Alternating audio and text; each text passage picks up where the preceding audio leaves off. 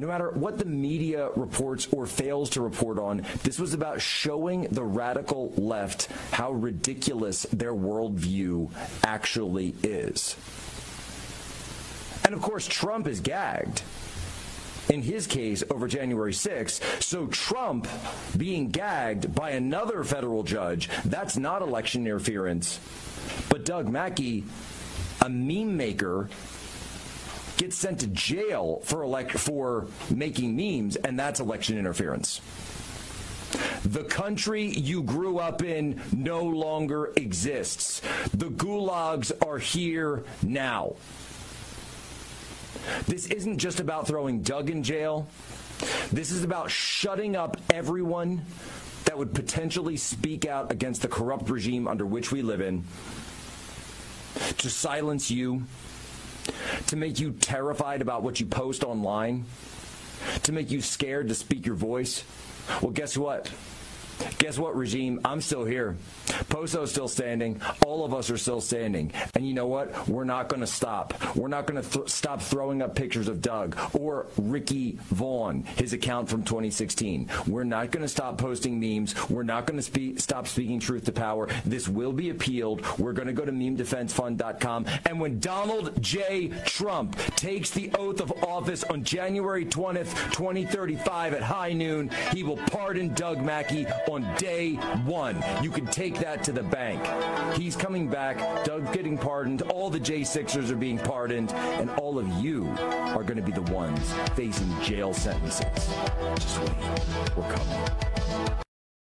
The great absurdity. That's what I'm calling it. Our American justice system's near total failure, folks. And welcome back to Truth Thursday here on the Rob Maness Show live on the Red Voice Media Network, where we bring you the facts and the truth. And once upon a time, somebody said we were a dangerous network because we do that because we don't care if it makes you mad or not. And welcome to our X Spaces simulcast audience that's live. We look forward to hearing from you guys over there, and we appreciate you. Well, what does the great absurdity look like? Well, first, our federal law enforcement has spent the last 3 years tracking down mostly MAGA grandmas and grandpas to prosecute for trespassing on January 6th, making up charges like seditious conspiracy resulting in decades-long sentences, inflating domestic violent extremist numbers to create the mythical internal terror threat from mostly white male citizens, investigating a meme maker's political speech who is now sentenced to 7 months in prison. And that's not even close to everything. Oh, and yeah, FBI Director Wray and the politicians now say they're concerned about lone wolf attacks because of the crazy Hamas Nazis. They're not concerned. They don't care if we were attacked because if they were, the U.S.-Mexico border would be locked down tighter than a tick, as my granddaddy used to say. It's easy for Islamic jihadi Nazis to infiltrate our neighborhoods, folks. My guest today is Steve Friend, author of True Blue, My Journey from Beat Cop to FBI Whistleblower. He's also a former state and federal law enforcement officer with more than 10 years of experience. He worked as a patrolman, a narcotics agent in Savannah, Georgia, before joining the FBI in 2014. He investigated violent crimes and major offenses occurring on Indian reservations in northeast Nebraska for 7 years and was also a member of the FBI Omaha SWAT team. He transferred to Daytona Beach, Florida, to investigate child exploitation and human trafficking, and then he was reassigned to investigate those domestic terrorism folks. Well, Steve became an FBI whistleblower in 2022 after making protected disclosures to Congress about the FBI's questionable, manipulative investigations of January 6th protesters. Steve, sir, welcome to the Rob Maness Show. Thank you so much for having me today. Well, you saw the opening clip there. I wanted to get your take on what's happened with this really an all-out assault on political speech. You know, Doug Mackey, a.k.a. Ricky Vaughn, was a meme maker, you know, and he made a meme that was a spoof meme and said bad things about Hillary Clinton, and now he's going to prison for 7 months. Could have been worse, really. Yes, I believe that really this just demonstrates how the social compact, as you and I understood it when we were in school and learned about our Constitution and government, that's been completely broken by the left wing in this country. And you take no better example than Doug Mackey and exercising his First Amendment rights. And he's going to be persecuted and now in prison because of it. And similarly, you look at the gag order that was placed recently on Donald Trump in his trial. The judge in that case said that he does not have all his rights because he is under indictment and under suspicion of having committed crimes. Well, last I checked, people in prison have free speech rights. So apparently he has less rights than anybody who's actually been convicted of a crime. Yeah, and the FBI did a long investigation on Mackey. It seems like in addition to the attack on rights, which is the most serious part of it, it seems like an awfully big misuse of scarce resources. I mean, I've been an executive in the federal government on the military side several times, and for me to make a decision to apply that level of resources to a case like this, the leadership must have placed it at the highest priority for nobody to step up and say, wait a minute, this is a dumb idea. I think you might have misspoke with leadership. We call it management in the FBI because there actually are no leaders once you ascend that ladder.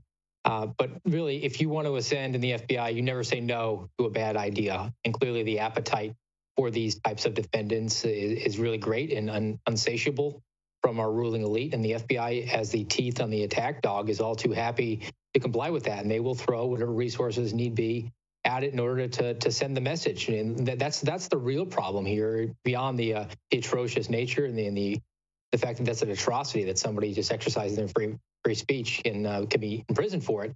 But there's going to be a chilling effect here that I think the FBI sees as an added bonus. I sort of compare it to the speed sign on the side of the road when you're driving that detects your speed and presents it for you.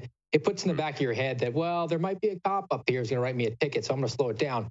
They've sent that message, and clearly it's not going to be a traffic ticket. It's going to be a threat of a decade in prison. Yeah, I mean, when you think about historically, just about elections in the United States of America, I mean, they've been pretty raucous throughout our history. I mean, we're a lot more civilized today, but they used to throw stuff at each other during debates at town hall meetings and those kind of things in political campaigns and all kinds of stuff. And now you can't even make fun of a presidential candidate. And communicate doing obvious spoofing. I think he communicated something about, sending a text message if you want to vote for Hillary Clinton or something like that. It's just absurd. And then when you see on the other side, and I was wondering what your concern is about this and what you might think the agents, the field, the line agents maybe talking about, is that on the other side, that you can easily find a political meme that's almost identical to what Mackey did that he got convicted for on the other side very recently. Even there's nobody doing massive investigations on those people. No, there isn't, and you'll never run out of ammunition if you want to talk about a two-tiered system of justice or the hypocrisy that's been on display here, especially in the last few years. Just compare and contrast to these FACE Act violations where they've gone after pro-life protesters standing outside an abortion clinic and threatened them with a decade in prison, and gone after Mark Houck for defending his child. Meanwhile, there's been 88 documented attacks on crisis pregnancy centers around the country since the Dobbs decision was leaked, and the FBI has made no progress in any of those. And that's just one example. And you take any sort of political persecution. What folks need to understand is that the FBI has completely pulled its mask off now. It is a politicized and weaponized agency that's very happy to do the bidding of 1600 Pennsylvania Avenue or whoever is really calling the shots here. And they are willing to reinterpret the law if need be. January 6th, that obstruction of an official proceeding, that felony charge that hundreds of individuals have been threatened with in order to compel them to plead guilty, that's a tax law. And the FBI and the DOJ have taken that tax law and reinterpreted it to apply to the January 6th defendants, because they want to coerce them to plead guilty and then actually put felonies on folks for committing at worst a trespass. Yeah, you've been working in the court system too as an agent. I mean, all the federal law enforcement folks have interfaced with the court system. Do you think that has a chance of surviving the appellate process with that application of the law? Because it is a novel theory, what they call a novel application theory for this law. And usually law is supposed to be applied according to what the intent of Congress was. And sometimes that's vague and hard to spell out. But it doesn't seem like it is in this case. No, it doesn't. It's completely just reinterpreting the law to go after your perceived political enemies, or just finding the man and show me the crime. I would hope that in a alleged land of the free, that our judiciary system would not hold these charges. But then again, I've watched the due process or lack thereof that's happened in that Washington, D.C. district. And I'm enormously concerned because the appellate process is going to go again into a Washington, D.C. district. And I don't know beyond a Supreme Court ruling what's going to save these people from that clearly weaponized interpretation of a law. Yeah, as a layman, that's what I think is going to have to happen. It's going to have to make it to the Supreme Court before there's any kind of overturning or tweaking of this application, in my opinion. There's a fundamental problem here where the priorities of our government, and specifically to the FBI and then the DOJ, are off the rails. I mean, look, I can't take credit for this. I believe Bill Shipley actually coined it, but I'm going to adopt it here. Victory for the government should be the process, affording your citizens due process rights. The win and loss column doesn't matter to a federal prosecutor. They have to make sure that any defendant in their court is presumed innocent until proven guilty, and then present the facts, and then a jury of their peers is going to make that determination. But there shouldn't be an effort to just get the victory at all cost. And we've seen no greater example of how that's not been applied than has happened in Washington, D.C. with all these January 6ers who, they're not getting a fair trial. Even the jury pools are completely biased. You have judges that have demonstrated and even saying from the stand that they consider themselves victims of this case. And that's unacceptable, wholly unacceptable in a fair, an impartial system where, your Lady Justice is supposed to have a blindfold on. Yeah, absolutely. Well, let's go over to our live audience on Spaces. Kat is the producer over there that's managing that crowd. So, Kat, I see a hand up there. Let's go ahead and take our question.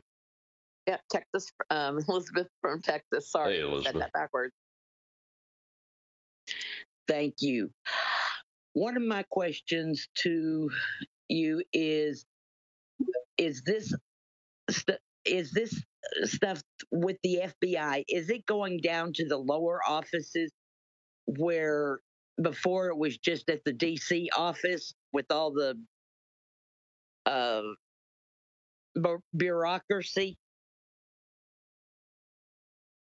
Yeah, so yeah, it absolutely is. And look, I will say right now here, I am done issuing the qualifier of the good men and women, the rank and file of the FBI. I'm no longer going to give them that. Here's what you have to understand when you join the FBI. You go to specific training at the Holocaust Memorial and the MLK Memorial, and you learn that it's incumbent on you with your oath of office to throw the flag if the FBI is off the rail. And they're not doing that. They see what's gone on. It's all with anybody with ears to hear and eyes to see. The FBI is completely out of control, and they're just going along and they're just following orders. The banality of evil is a real thing that exists in up and down, even in the smallest resident agencies, as folks are going ahead and just following orders and bringing folks into custody and using aggressive techniques to do that, throwing SWAT on guys who, in my office, we were going to use SWAT to arrest an individual who pledged to be cooperative. So I think that we need to really stop giving the benefit of the doubt. And here's the prime directive here that exists, that is the greatest overall problem, is the fact that the FBI has a quota system. It's called Integrated Program Management, and it dictates the number of cases and arrests and tools that have to be used every year. And as a result of that, it inverts the incentive structure in the FBI, because you're incentivized to bring the crime stats up. And everybody is always trying to check the necessary boxes, especially when it comes to domestic terrorism, because the demand for that is very high. And the supply of it, fortunately, if you're an American citizen, is very low in this country. But the FBI is, if you ask for it, they will provide it for you. And everyone is doing that work. So that mentality has permeated. And finally, I'll end with this. the quota system ends to financial compensation for senior executives. They're pressuring their subordinates to hit the metrics so they can get bonuses somewhere between $30,000 and $50,000 every single year. Yeah, that's a great point, Steve. Before we go to this first break, I'll just add that I no longer give the benefit of the doubt to the rank and file, even in the military or the FBI, because of what I've been observing and witnessing over these last few years. It's just unbelievable. And I think in both organizations, there's always been a little bit of that stuff behind the mask that we're seeing now, but it's out of control at this point. Well, when we come back, we'll look at the latest insurrection, or what it should be, and I want to get Steve's opinion on what we saw yesterday on October the 18th. I'm Rob Maness, talking with former FBI agent and whistleblower Steve Friend here on the Rob Maness Show. We'll be right back.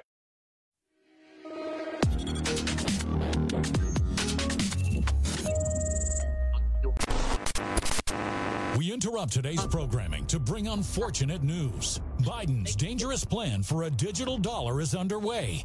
Don't be fooled. It won't benefit you. So take action now. The Federal Reserve's phased deployment of FedNow began on July 1st, 2023. Be prepared. This may catch many off guard and put your hard-earned assets in jeopardy. But here's the good news. There's a simple legal tax loophole to opt out of the digital dollar. Speak to someone at American Alternative Assets for a free wealth protection guide and discover how to safeguard your wealth with gold and silver IRAs against a failing dollar and volatile markets. Dial 833, the number 2 USA Gold. Yes, call now, 833-287-2465. This invaluable guide provides precise steps to transfer your IRA or 401k into precious metals without any tax consequences.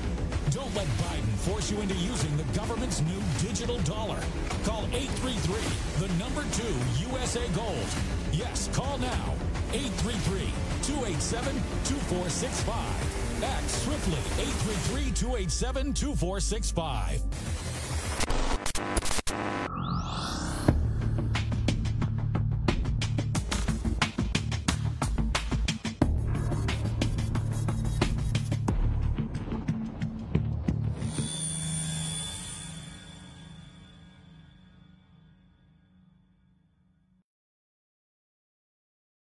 The U.S. dollar is losing value, and your hard-earned savings really are at risk.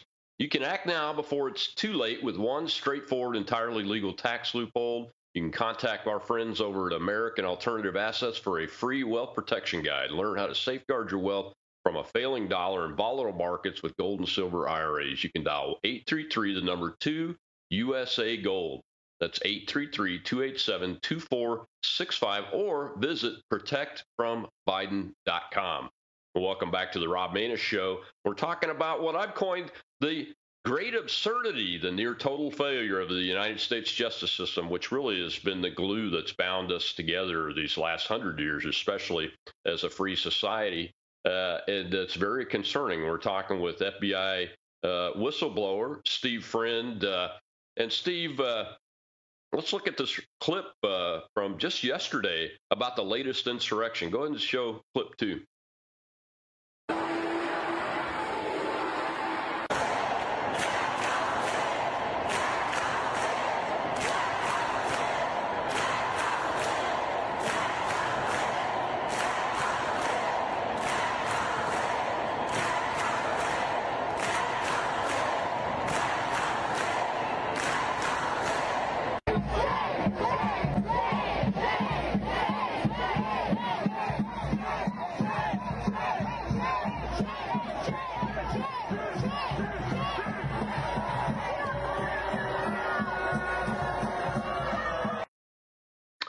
Well, for the folks that only heard the audio, that was a clip of the terrorists supporting protesters, supporting the Islamo-Nazis, Hamas, and their atrocities, the greatest one on Jewish civilians since the Holocaust from a size, scope, and fatality perspective, which is horrific by any century standards, but especially the 21st century standards.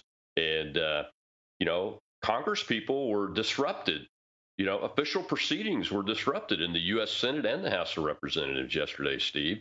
And, several Congress people had to be evacuated out of the way because these protesters, and you saw initially somebody being arrested, or at least they looked like they were being arrested. I'm not sure what the Capitol Police does to this side of the political aisle's protesters, because obviously they're extreme leftists and Marxists here in the United States of America that will support these just abominable savages.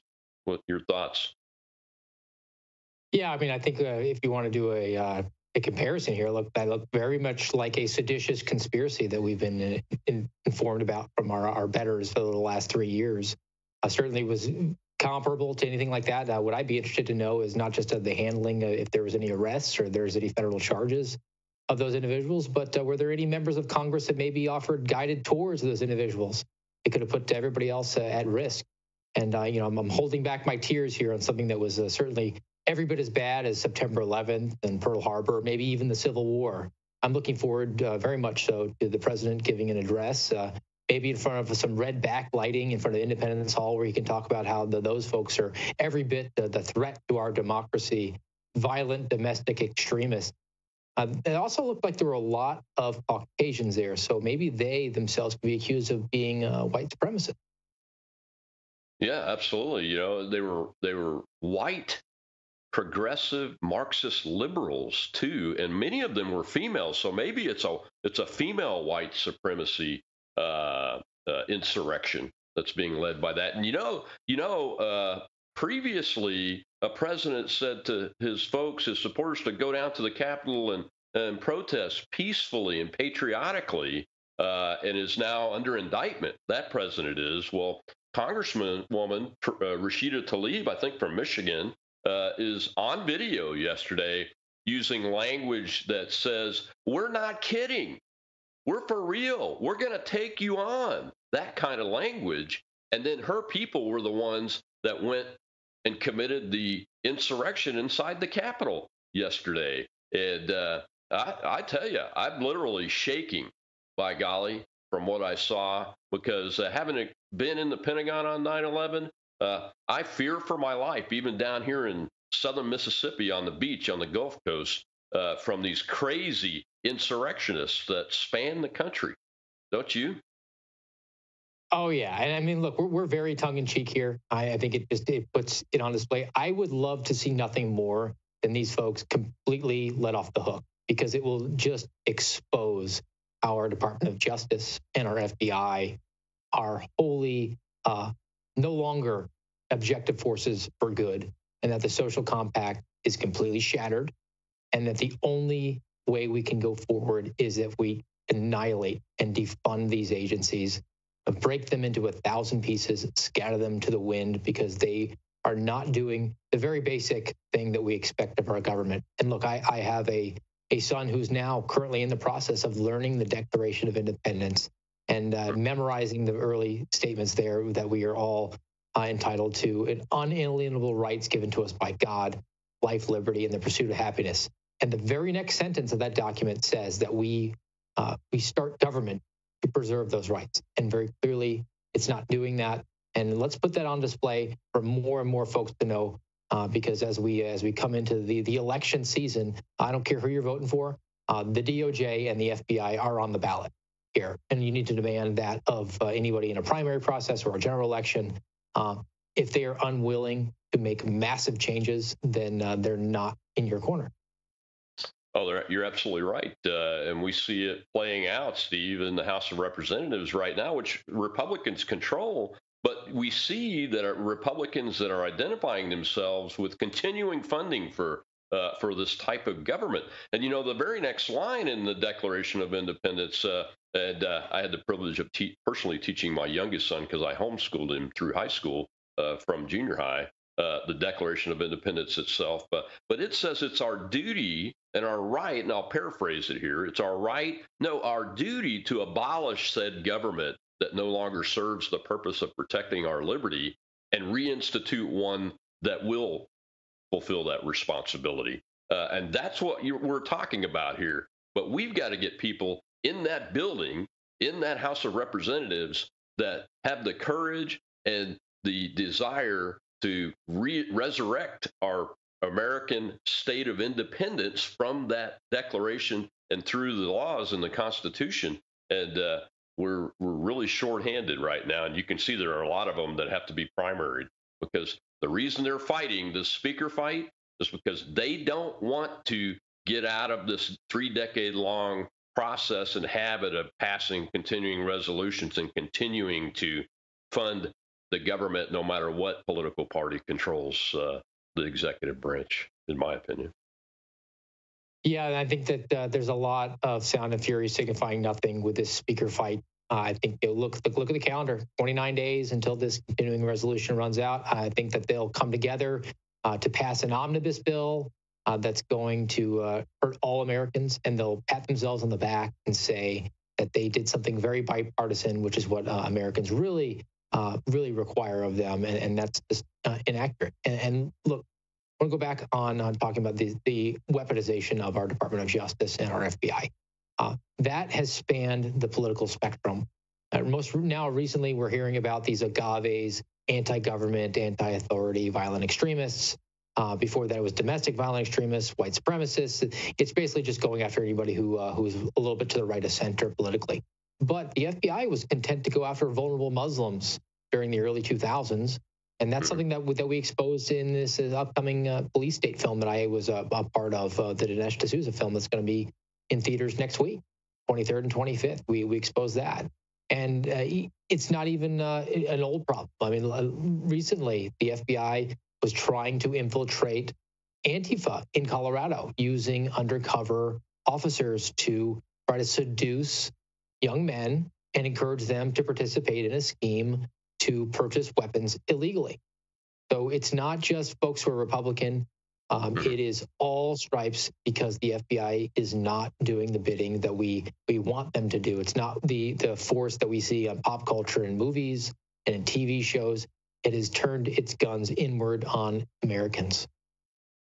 And that's the problem, and why it needs to be broken into 1,000 pieces. Well, we've got a hand up over in the Spaces audience. Go ahead, AC. Yes, they've already shown their Katunkus by, there's a video clip out there of some of the protesters at the Capitol yesterday getting bail for $50 and a slap on the hand. So that is already out there. I think Crowder put it on his show today, and other people have that video as well. And my second point is, I feel like we're living in the 1700s again, especially the 1770s. Like you're dealing with King George all over again with his Quartering Act, pushing everyone to the very verge. And I feel like half of this country lacks representation. We're not represented when it comes to these extreme political curriculum that they have in the schools. Our children aren't safe from being brainwashed in extreme beliefs that came out of the blue. Our taxes are sky high. Our infrastructure is breaking down. And, we just reached this height of hypocrisy where they take an oath. They didn't take an oath to become Democrats or Republicans when it comes to our FBI, when it comes to those that are supposed to protect us from treason within and without our country. And their oath and our judicial system seems to be breaking down. They forgot their oath, and now they're solely biased. And I believe there's a large contingency of our republic that is underrepresented, if not even being represented at all. And so I was lucky today to chaperone my 9-year-old's fourth grade class, and we got to go back in history and hear a guy who was Paul Revere speaking on what took place during the Stamp Act, the Sugar Act, the Tea Act, and the Quartering Act, and how it caused those to say no taxation without representation. We're dealing with that again, but the differences are our border, our education system, our unhealthy food, and so many other things that are wholly corrupt in our republic. So thank you so much for coming out to whistleblow, and thank you for keeping us informed, and thank you for taking your oath seriously. Not enough people who put their hand on the Bible and the other hand in the air that take that oath really mean it. And I am very much so appreciative of those who do. hold strong to their oath and stand up for what's right. So thank you so much for everything you've done. And, keep up the good fight. Thank you, AC. It's my opinion, Steve, and I'm in agreement with AC, but I don't, partially anyway, but I go further. I don't think any regular citizen is represented anymore. You're either a powerful lobbyist representing money interests, the money interests themselves, or the politicians and their families and close circle of friends. And that's really about it, because as you could see, these 20 in the fight against the possible Speaker Jim Jordan, they're not even putting up excuses. They're just, and you can go back and look at their FEC reports, their donation reports, and see that it's obvious that they're not listening to the people that voted them in office. They're representing the lobbyists and their own special interests. Your thoughts? I think we had some parallel thinking there. I mean, I really appreciate everything AC said there. There was I'm very grateful for those compliments. I wanted to split hairs with her saying that half the country is not represented. It's far more than that. I would put it, definitely into 3/4, if not more. I think probably into the 90 percentile. And I think that there was no greater example than when Kevin McCarthy was officially vacated as Speaker, and then there was reported that there were several members on the floor who were crying about that fact, and they were crying because I believe that they were saying that there were staffers of McCarthy's who were going to lose their jobs, and they could summon tears for that, but not for people in East Palestine. I was watching the failed motion the failed effort to elevate Jim Jordan, and I couldn't help but think that these people are betters, and I've used that term very loosely, would far prefer to have a 16-course gourmet meal at their brownstone in Washington, D.C. with a Hamas fighter from Palestine than spend 10 minutes talking to someone from East Palestine. Yeah, I have to agree with you there, man. Well, we've got to take another break. When we come back, we'll show a little clip between Tucker Carlson and former Capitol Police Chief Sund, and it'll be interesting. I'm sure so many of you have seen it before, but that'll be the point of our discussion. I'm Rob Maness, Red Voice Media Network. We bring you the facts and the truth, even if it pisses you off.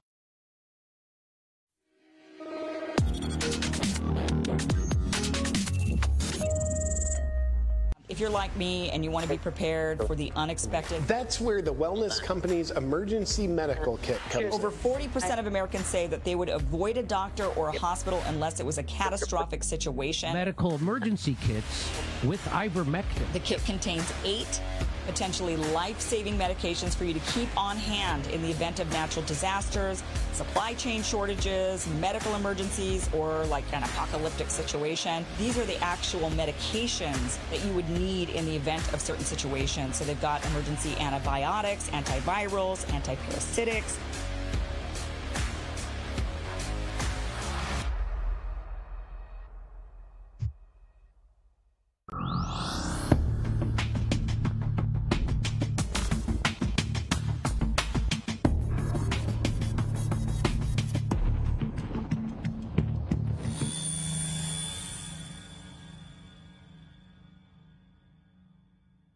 FBI director, there were intelligence, whatever you want to call them, operatives, people who were in contact with the FBI were in the crowd that day, not identified as such. Would that information have reached you? Would you know about that? So it's interesting you asked that, because within a few days of January 6th, I had a media reach out to me and go, "Hey, you aware FBI had undercovers in the crowd?" I was like, "Oh no, they would have told me." I had Steve D'Antuono that had Washington Field Office on a call the day before. Didn't say anything to me about it. And now to see that they allegedly, according to the GAO report, had 18 operatives in the crowd, that's a lot of operatives. So when you look at the intelligence was handled differently than any of those big events that we talk about, especially for a big event that we see now, the threat stream that was associated with it.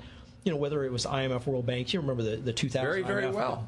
I was there for that. Yeah, 2000, the Bush inaugurations, the violence with that.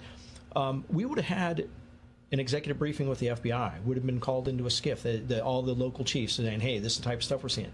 There would have been what's called a JIB, a Joint Intelligence Bulletin, pushed out. None of that was done this time. No conference call. I mean, it would have been usual for FBI to host a regional conference call But you think 18 is a lot for that kind of event? I think so. I mean, I was think so. In the fact that we weren't aware, and I think DHS is now saying they had a number of HSI, Homeland Security Investigations people in there as well. So it sounds like a number of the intelligence agencies had resources in the crowd.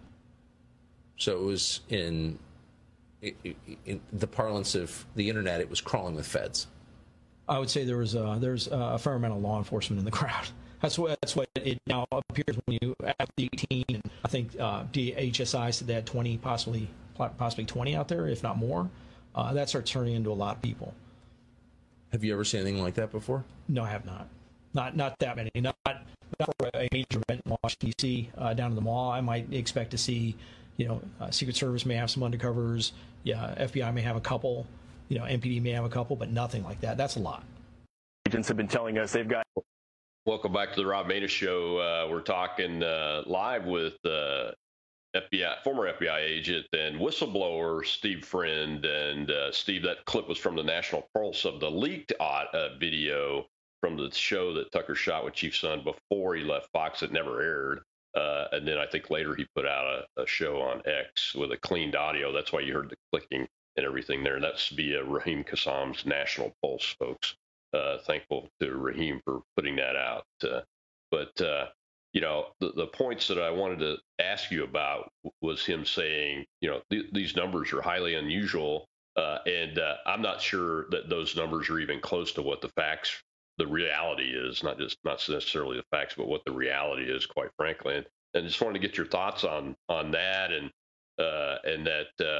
that we still can't really get a straight answer out of this whole thing. And when you juxtapose the J6 incident onto the Whitmer fednapping case, where most of those guys actually were acquitted, now we see with their most recent trial because of entrapment by the federal government and the FBI. It's really concerning. It is. I mean, I'll take that last part first. Look, I was involved in a small capacity with the Whitmer case, and I was there as a SWAT operator for the arrest component of it, and we got a 30,000-foot explanation of what happened, and we were the wool was pulled over our eyes. They were represented to us to be near peer, that they had training and equipment, and they were intending to get into this gunfight with us. And as a result, I followed that case. I mean, I took an interest in it. I had this participation. It was sort of like one of these, if your career is a baseball card, you put that on the back, right? Because it was just so high profile. And yeah, it was very clear that those individuals were not predisposed to commit any sort of violent act, but the FBI introduced undercovers and informants, which is something that Chief Son didn't nearly discuss there, and enticed them and provoked them to participate, or at least led them far enough down by the nose to enough down the road to charge them, because the actual legal definition of entrapment is not what we sort of interpret to mean, what we sort of understand it would mean. And applying that to January 6th, I have no doubt that there were undercovers there just from a security standpoint. Anytime there's going to be a large gathering, it would be a dereliction of duty for you to not put undercover assets in place, just to identify to be a spotter or any sort of a bad actor, that the uniformed police could enter the crowd and pull that person out, because you don't want anything bad to happen. But now we have the question of whether or not they were working for the other side and they were actually provoking individuals to do things. And I think that there were organizations who were there, groups of people that they were infiltrated by, not only undercovers, but by informants. And what you have to understand about national security informants is that they are only paid when they are productive. So what will happen is they'll infiltrate a group, and they will push that group to do things that they're not really wanting to do or intending to do. And then, sure enough, you find them over at the Capitol, and they're being led by the informant there as a result of that. So the Venn diagram certainly overlaps quite a bit with the Whitmer case in January 6th, even up to what Chief Son mentioned, Stephen D'Antuono, who was the special agent in charge of Detroit when the Whitmer case happened, and then in Washington field office when January 6th happened. So you have this similar characters there, which again is just another red flag of what actually happened that day. Yeah, exactly, man. And when you just take the numbers of 18 undercovers for the FBI, 20 for DHS, I think you mentioned, and then I've heard a number of over 20 for Metro PD undercover, and there's body cam footage of Metro PD undercover officers encouraging people to go up the hill, go through the doors, that kind of stuff. And admitting that they dressed up as Antifa at one point, and that's kind of an SOP, a standard operating procedure. When you combine those numbers, which is about 50, and then you throw in CHS's confidential human sources, paid informants, there could have been more than 100 federal operatives and local police operatives. Although Metro PD, I consider them federal too, because they're part of the District of Columbia. And then the Capitol Police, I don't know what they were doing. I seriously doubt that they were capable of putting undercovers out there at that point, because they seemed to get misled on the intelligence and those kind of things from what Sundus said. I think Chief Son might. I think Chief Son might even be underestimating it, and I think that the information he was given probably was way underselling it. Like, look at the Whitmer case. I believe there was a situation in that case where there were 18 people in a room and 12 of them were either undercover or informants. To get 6 people, they had 2x that as far as being federal assets. So for a gathering the size of January 6th, to say 18 undercovers to me seems very low.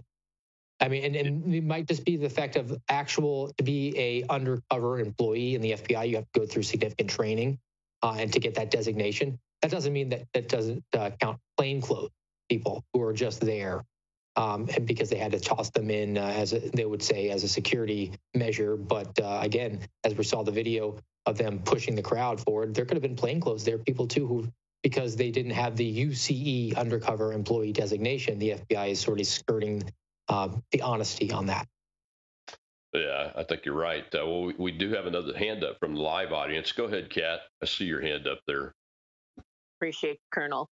Hey, Steve, I just wanted to say, reiterate what AC said and say, I really appreciate the fact that you had the intestinal fortitude to take a stand and become a whistleblower. I know it hasn't been easy for you or your family. I've read your book. My question to you is this, and I'll tell you what, I'm a 15-year retired deputy, and for me to say I think they should demolish the FBI hurt my heart a little bit. I've always looked up to the FBI as the premier agency, but I agree with you. That being said, if you had an opportunity, let's say Trump gets back in 2024 and he called upon you to ask your advice on how to do that, what would be your advice to him? Because we have a compromised DOJ as far as I'm concerned as well. So I'm just curious what you would say to him to make that move, to dismantle that.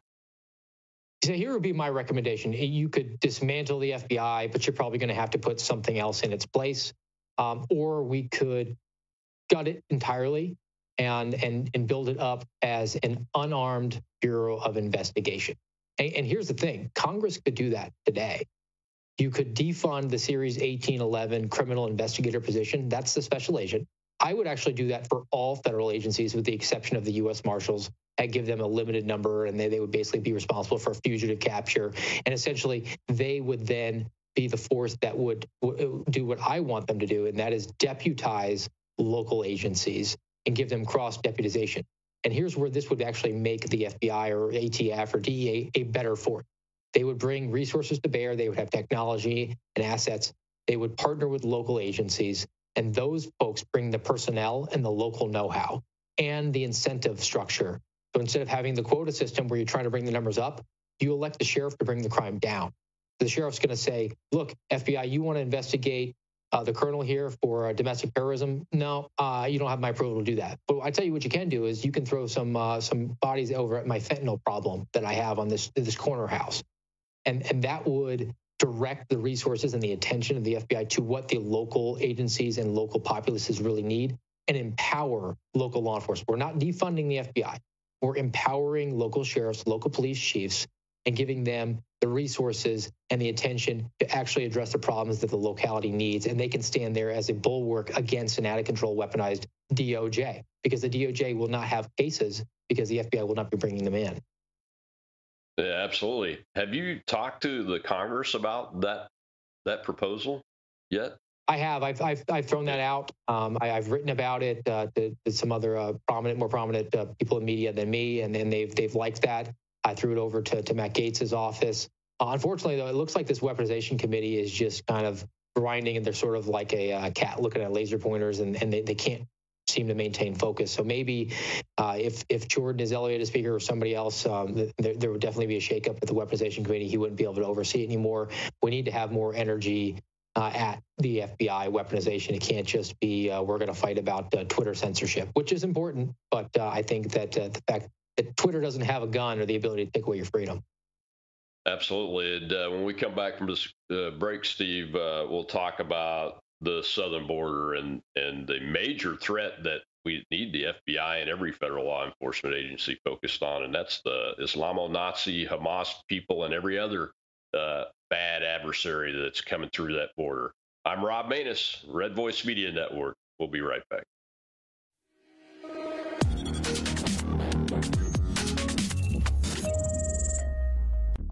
Attention Americans, breaking news. Biden's dangerous plan for a digital dollar is underway. Don't be fooled. It won't benefit you. Take action now.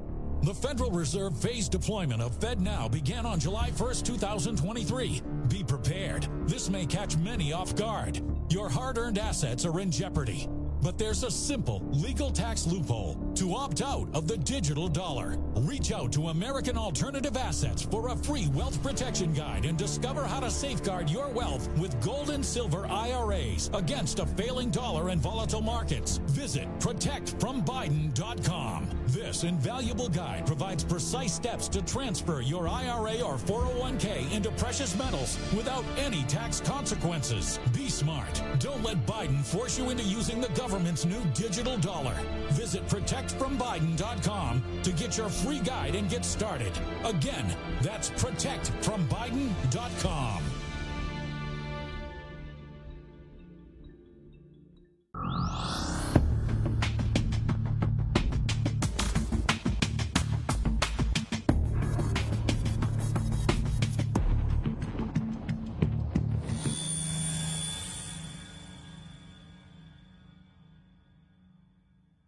Agents have been telling us they've got extreme concerns about who is crossing our southern border, primarily because so many agents have been pulled off the front lines to instead focus on processing, and that then leaves gaps in our border where we simply have nobody out on patrol, and the numbers are startling. We'll start with the terror watch list numbers. Fiscal year 2023 so far, 151 people on the FBI's terror watch list have been arrested by Border Patrol agents while they were crossing illegally here at our southern border. That is the highest number on record. It's also higher than the previous 6 years combined. The highest number under Trump was 6. We got 151 this year so far. Now, the Biden administration says, well, that shows they're catching more people, right? Not exactly. We'll talk about the gotaways. CBP sources telling us since President Biden took office, there have been well over 1.5 million known gotaways at our southern border. These are illegal immigrants who are crossing the border and are seen on cameras or sensors, but Border Patrol doesn't have the manpower to get to them, so they successfully get into the United States without capture. For perspective, that is a population size bigger than the city of Dallas, Texas, that has successfully snuck across our border and gotten into the United States without apprehension. It's enough people to fill up 16 Rose Bowls in Pasadena, California. We also got some brand new internal CBP data leaked to us this morning from CBP sources. If we can pull this graphic up, this data showing that thousands of so-called special interest aliens have been arrested by Border Patrol while crossing at our southern border illegally over the last 2 years. These special interest countries are what the federal government determines countries or conditions that favor terrorism or could potentially pose a threat to the United States. But you can see these countries, thousands from Afghanistan, more than 600 from Iran, more than 160 from Lebanon, the home of Hezbollah, more than 500 people from Syria, the home of ISIS, more than 130 from Yemen, home of the Houthi rebels. And former Border Patrol Chief Rodney Scott, who served under both President Trump and President Biden, says when Border Patrol agents encounter these people, they basically have no way of knowing who they are. Take a listen. An open border allowing anybody to come in is an act. Patrol agents have been.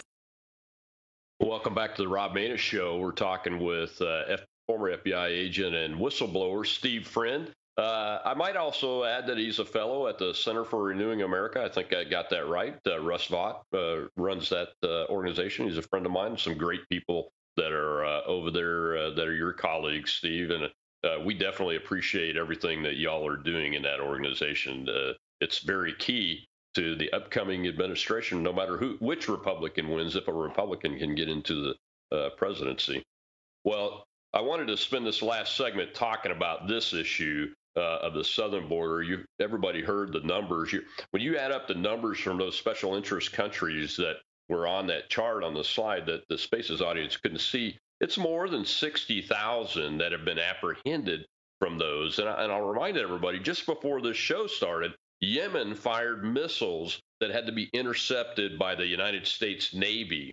The Navy has said that they think the missiles were targeted at Israel, but they were in their flight path and they took them down. So, 139 apprehended from Yemen means that there's a number that's greater than a one-to-one ratio of gotaways probably in that group, because that's how the gotaways work. It's a certain percentage of what there are actually apprehended that get away. And we have a pretty good idea of what those numbers are, man. The FBI should really be focusing on that, not bragging in Newsweek about now they got a special program to surveil Trump supporters. Yeah, that's the article that came out courtesy of William Arkin, who's a very dependable mouthpiece for the DOD and for the DOJ. So I think that the FBI is actually trying to put out this information to a soft place and get ahead of bad information. I actually also think that that's because they suspect that this Dinesh D'Souza movie is going to expose them for a lot. But yeah, what it did reveal is this AGAVE acronym: anti-government, anti-authority, violent extremism. Essentially, it's going to be people who vote for America First, MAGA candidates for office. And the FBI is going to always issue the caveat that they do not investigate First Amendment protected activity. That's complete hogwash. They do. They investigate it, and then they find something else to justify having the investigation. Seen it happen. It's fairly regular. And this is the problem when the agencies that you depend on to be the sentry on the wall against outside nefarious actors run out of things to do, and mission creep happens, and they start to look inward for opportunities, which is how you get homegrown violent extremism, as the label went in the early 2000s, to domestic violent extremism, and now to the AGAVE label.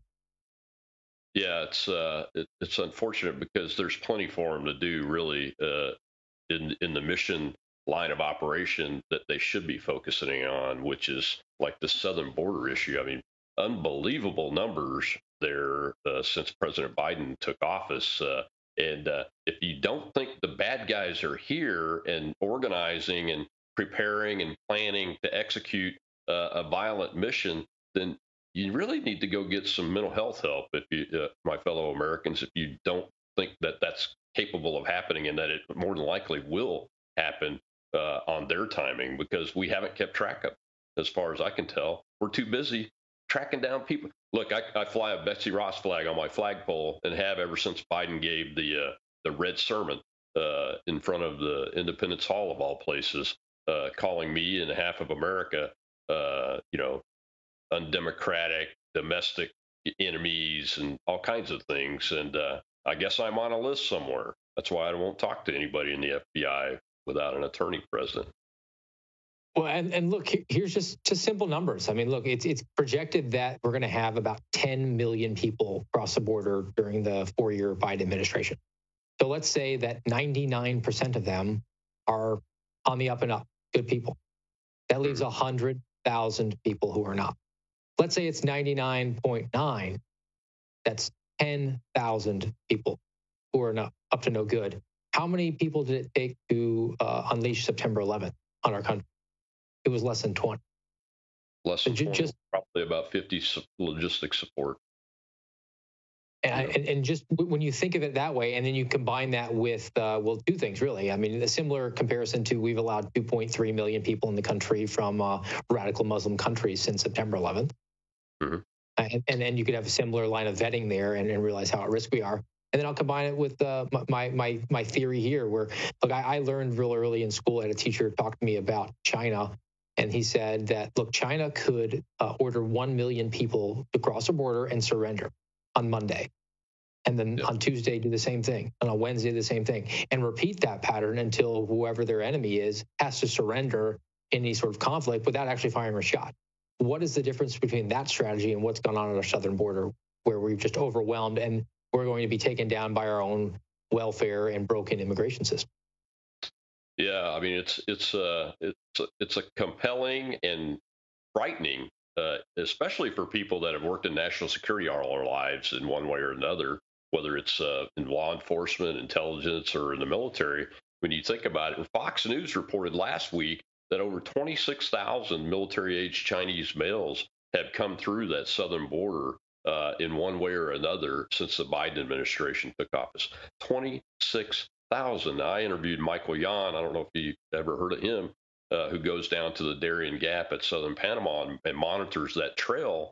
And by his count, he estimated about 18,000, but he reiterated to me that he doesn't monitor the airports that come into Mexico City from China and those kind of places where they come through the southern border after they land in Mexico. He's just looking at the Darien Gap trail and the camps that we've set up down there. And that's not even accounting for individuals who are not of Chinese extraction, but are still funded by the Chinese government in order to do it, because they don't care. Chaos is what they want. They don't necessarily need to be all of their people. Exactly. Well, Steve, thank you very much for joining us today. It's been great information, and thank you to the Spaces audience. We appreciate it. I'll be over there for a couple of minutes after the live show ends here. But tell people where they can find your book and where they can find you on social media. Yeah, you can find me on X at Real Steve Friend, and I'm on Truth Social at Real_Steve Friend. The book is pinned to the top of both of those profiles. You can find it on Amazon. It's called True Blue: My Journey from Beat Cop to Suspended FBI Whistleblower. It's hit the bestseller a few times in a couple of different categories on Amazon. So it's doing well enough for Amazon to come back and ask for a second round of publishing. So good gift for the holidays as they approach. And I always like to tell folks, if you have spending money in this Let's Go Brandon economy, I'd appreciate you picking up a copy, and maybe a second copy that you can send over to Chris Beret at the FBI headquarters. I hope he's got 1,000 of them or so sitting on his front porch. Maybe he'll pick it up and read it. Well, thanks, man. I appreciate it. We'll see you around the country here. Keep up the great work, and thank you for your courage. Yes, sir. Thank you. God bless. God bless you. Well, folks, it takes courage, as you folks in the Spaces audience pointed out, and thanks, Steve, for, and that's what it takes. So also follow Center for Renewing America. They're on X. Just Google, search for that on there, and you can follow them. And Russ Vogt, who was Trump's OMB director at the end there, and has developed the strategy for getting rid of all of these leftists that are in the federal government as soon as Donald Trump gets back in office, is running that organization. So you should follow him too. And we're going to have him back on the show soon here in the next few weeks. I'm working on the schedule right now. Well, Monday is More War Monday. Gavin Wax, the president, chairman of the New York Young Republicans, the most America First Young Republican group in the United States of America, is going to join me to do some analysis on all of the unfortunate wars that we're now either involved in or about to be involved in. And I'll see you later. And Tucker is still laughing.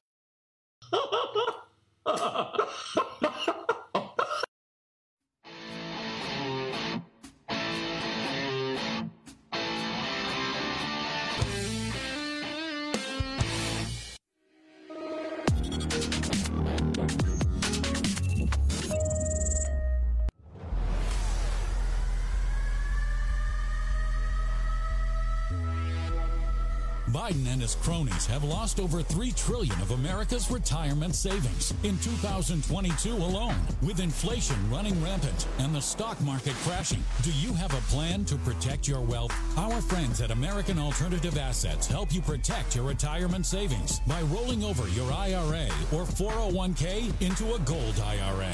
Fact is, you can hold physical gold and silver in your retirement account while maintaining its tax-deferred status. Visit protectfrombiden.com Biden.com today to get your free wealth protection guide. This guide will give you all the answers you need. American Alternative Assets is an A+ and accredited member of the Better Business Bureau. Protect your savings now before it's too late. Visit protectfrombiden.com. Individual results may vary. There is no guarantee that past performance will be indicative of future results.